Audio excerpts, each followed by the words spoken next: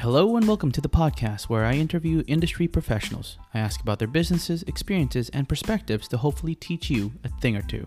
So take a listen, subscribe, and look out for a new episode Monday mornings. I am your host, Kenneth LaRosa, and this is Season 2 of Real Estate and Coffee. Thank you very much, everyone, for tuning in to today's episode of Real Estate and Coffee. Today, my guest is Sammy. Sammy, how you doing? I'm good. Ken, how are you? I'm doing great. Let's jump straight into it. Let's do it. All right. First question. How important are open houses to your business? How important? Well, I think that they're very important, actually. I mean, I've certainly been in a situation where I've been sitting for 2 hours and twiddling my thumbs, wondering what the heck I'm sitting in a house for. But I think that there's kind of a bigger picture at play if you sort of dig a little deeper. Not the least of which is making a seller happy. I think it's important, obviously, to do that. If your seller wants to have their house advertised and on the market, then that's definitely important. But from the standpoint of a realtor, in terms of growing your business, I think it's invaluable to work the area a bit. I mean, for example, I sort of farm an area that's in sort of Oakwood / Cedarvale in the Toronto area. And whenever there's any sort of product, if you will, on the market in that area, I'll often approach the people who are listing, if I'm not listing the property myself, and see if I could take their open house, get my name on a yard sign. I work the area a bit in advance of that. With invitations, come down this weekend. Here's my listing from MLS. Here's more detail on the property that's for sale. Getting your name out there, getting your name and getting yourself in front of people. That's all very important in terms of the work that we do, right? So, yeah, Touching on that, I think it's very important. And touching on that, what do you do to get people to come to the open house? Well, I'm a self-proclaimed social media junkie. I worked with most of the major platforms, so that's a given. I'll get it on social media. If it's something that I've listed, I'll potentially boost it as well to sort of get above and beyond what I'm going to reach by earned media. And then I'll also, if the weather's nice usually, or even if it's not, I'll walk the streets usually 3 or 4 days before. If it's a Wednesday or Thursday, I'll knock on people's doors on the street and say, listen, I've got something happening down the street this weekend. I want to invite you down. If you've got friends or family, here's a bit more information on the property. And I find that whenever I do that, there's usually a handful of people that might come down, and I'll sort of get reacquainted with them. So that's typically my prep. Of course, on MLS, it's there. My brokerage also does an ad every week in the National Post. So there's a few different sort of pillars and levers that get pulled when there's an open house. Cool. Who is your favorite developer and why? Oh, you know what? That's a tough question for me, because the truth is I don't have a favorite developer. I mean, I have sort of favorite neighborhoods in the city, I suppose, where I've done quite a bit of work. Liberty Village, I quite like. There's a lot of residential neighborhoods in the area that I'm in. So I can't really sort of put a real fine point on a developer per se, because I find it's more about areas. High Park I like quite a bit. Ronson's Vales. There's sort of a flavor of certain condos that I see in those areas that I end up quite liking, as opposed to sort of a developer specifically. And touching on that, what are signs of a good development for you? Well, I mean, I think that just something that's pleasing to the eye, first of all, is important. You walk in, you sort of have an intangible feeling, and then when you dig a little deeper, I've done a lot of home inspections actually with condos, and you start to sort of learn what's behind the walls a bit, and you sort of get to know what is sort of done on the cheap and what was done properly. So that's really the first sort of sign of something that I really respond to, is something where you could see that there's just some real pride in terms of how it was built. So that's the sort of short answer on that. And you say you've done a few home inspections on condos. Yeah. Do you recommend doing that? Well, I leave it open for my client. I mean, we are agents. We can certainly recommend and give thoughts and feedback and advice, but really ultimately at the end of the day, we are working for our clients, I had a recent situation where I was dealing with fairly small condos in terms of what my client was looking at, and I personally didn't think it was really worth her money to spend on to spend on a home inspection, but she just wanted the peace of mind. It wasn't outrageously expensive. They dig a little bit deeper in terms of condos into appliances, and they just don't have a lot to inspect, I think is what happens. So it's nothing bad can come from it, except maybe $400 or $500 out of my pocket or a client's pocket. But more often than not, I'll lean on a status certificate to really get to the root of any real issues in terms of a building, as far as the health of the building. That's fair. Yeah. In your opinion, what makes real estate a safe investment? Well, I mean, I can give you my thoughts on that. I don't necessarily say wholeheartedly that real estate is a safe investment. But ultimately, it's a good investment. Investment and safe are usually two words that don't really go together. But I think it's an important piece of the puzzle, especially in this city of ours. I think if one wants to sort of build wealth and not sort of work paycheck to paycheck, which I think a lot of people do in this really expensive city of ours. I'll give you another example of somebody I worked with, I think, who she's doing something very prudent. I mean, she bought a mid-sized condo in the Liberty Village area of Toronto with the purposes of it being an investment. It's going to be very lean, I think, for the first few years in terms of what she's getting in terms of rent, based on what she's going to be paying in terms of a mortgage. But she's got sort of a 5 to 10 year plan. In looking at the history, that's going to build sizable equity, especially in the neighborhood it's in, and looking at the comparables. She got herself in at a good price.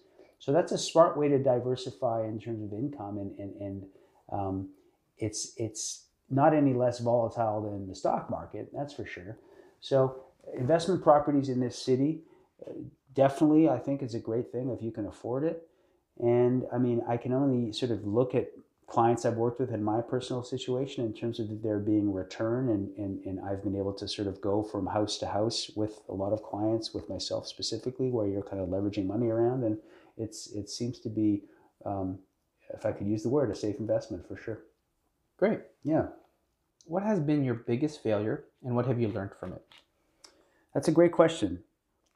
And I'll tell you that I have an attitude in real estate, and it's I've said this before, I feel that really nothing is inconsequential in this business. I think that I've done several deals over the years, and I've learned something from all of them.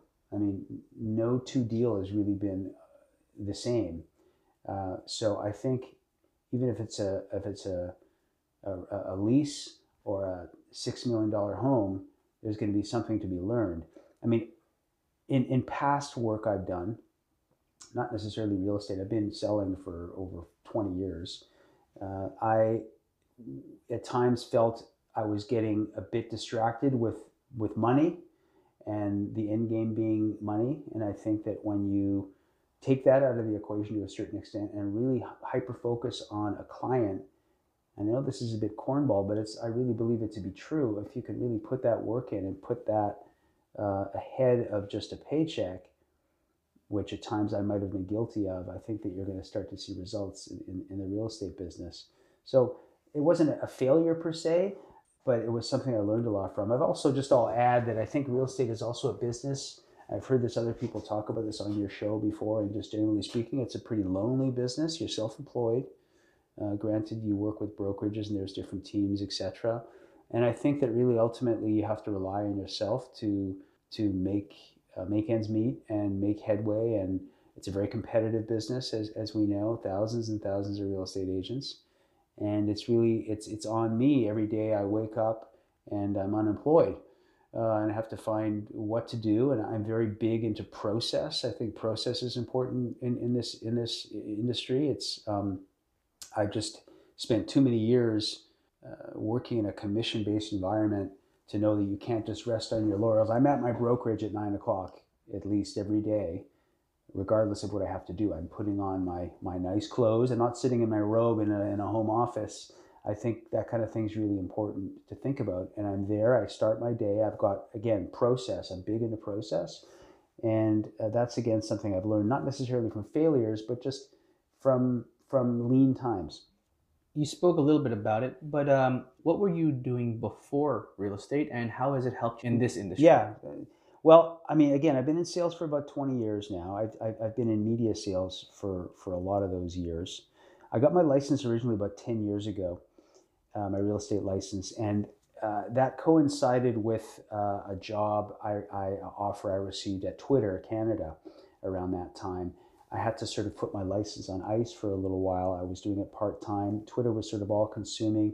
A lot of really good lessons in really having, again, a real process to selling and being accountable for the work that needs to be done in that environment where there needs to be things like cold calling and a lot of outreach, etc. So I sort of apply that work to what I'm doing now. I also, prior to being in media sales, I was a professional musician with a band called The Watchmen. I still play with The Watchmen, usually maybe 7, 8 times a year or so. But I run all the band's social media as well. Their Twitter handle, their Facebook, not so much the website, but that is really just a lot of hustle as well. When we have shows, I'm getting it out there. I'm using the power of social media to sort of sell tickets and really kind of push the yardsticks forward in terms of awareness of what we're doing. And I apply that same theory to what I'm doing in real estate. Everything I put out there, I have in the back of my mind, how is this going to benefit a potential client or a potential prospect? I know we're all guilty as realtors of putting out just solds and just listed. And yes, I do that. It's important to sort of sing your own praises from time to time. But really, if you think about it, what are those posts for? You're really showcasing yourself, and you're really not adding a lot to a client. A testimonial, okay, it's fine. But I genuinely try to put out good content into what ends up hopefully in somebody's timeline, in somebody's newsfeed that they're going to gravitate towards. And that's something I've definitely learned from past jobs. Content is really important. And again, we all get inundated with so many messages a day, be it via email, Facebook news feeds, what have you. So if you're going to get a little piece of that pie, it's got to be something pretty compelling. Well, what do you play? I play drums. Oh, very nice. Yeah. So I bang on things for a living from time to time, but it's part time. So, yeah. But it's fun. Yeah. Now switching up, being a little bit more relaxed, and a couple of random questions. Okay. Name 3 songs that would define your life so far. Oh man, that is a tough one. 3 songs. Define my life. Well, the first one that comes to mind is, it's a song called Lay Down Your Weary Tune by Bob Dylan. I used to sing that song to my kids when they were younger. And it's a song that was written before I was born. Beautiful sort of guitar and voice Bob Dylan song. I never get tired of the melody and the message. I really don't know what it's about, actually, but there's something very melancholic about it. So I love that song. I'm not sure how it defines me necessarily, but it reminds me of my kids whenever I hear it. So there's that. I was just looking through my phone, and this is fresh in my mind. I love the band Dire Straits. I'm showing my age here, but they have a song called Why Worry that's on their Brothers in Arms album. That's just the title. I can tend to overthink things sometimes, and that could be a positive thing in the workplace in terms of my drive and ambition and work ethic. But sometimes it's important to be reminded to kind of roll with a deal sometimes. Let the flow of a deal happen. There's going to be hiccups. There's going to be signatures required and signbacks and patience needed. And so I'm going to say the song Why Worry by Dire Straits is a good one. And maybe something by Iggy Pop or something too. I have a side of me that loves that kind of, dare I say, sort of sex, drugs, and rock and roll. We talked off mic here about horror films as well. That's something I think you're passionate about. I'm very passionate about music as well. And so Iggy sort of represents kind of just kind of a wild man. Down on the Street by Iggy by a band called the Stooges. That would be another one. That one sort of makes me want to go and run a marathon or something. Awesome. Yeah. And finally, what is your favorite sport? I'm not a huge athlete. I mean, my favorite sport. Growing up, I was a good baseball player. Maybe that might be it. I mean, I'm going to say right now it's probably, I'm going to just give you a sort of a boring answer. It's probably hockey. 2 of 3 of my children play hockey. And it's, I love watching them play. I love seeing them part of a team. I love seeing come off the ice with rosy cheeks, having worked really hard, and being a part of sort of something that's sort of bigger than they are. So that's what they've sort of actually reinvigorated my interest in the sport. I watch a lot more hockey with my children now, so I'm going to say hockey. Great. Yeah. And finally, yes, what is your favorite coffee shop in the city, and what do you normally get? I knew you'd ask that because I've listened to your podcast, and I'm going to give you the most boring answer imaginable, because I'm not a coffee snob, but having said that, I'm fully addicted to caffeine and definitely need it every day. I love a good venti blonde, just a Starbucks strong. It's as long as it's fully, as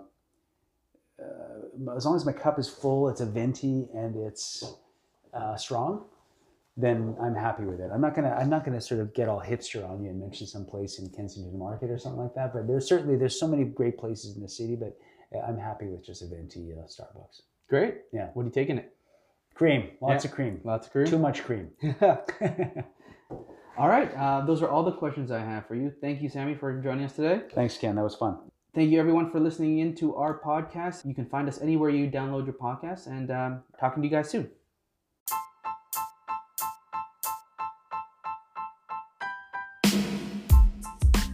Thank you very much for joining us today on this episode of Real Estate and Coffee. Hopefully you were able to learn at least one thing today.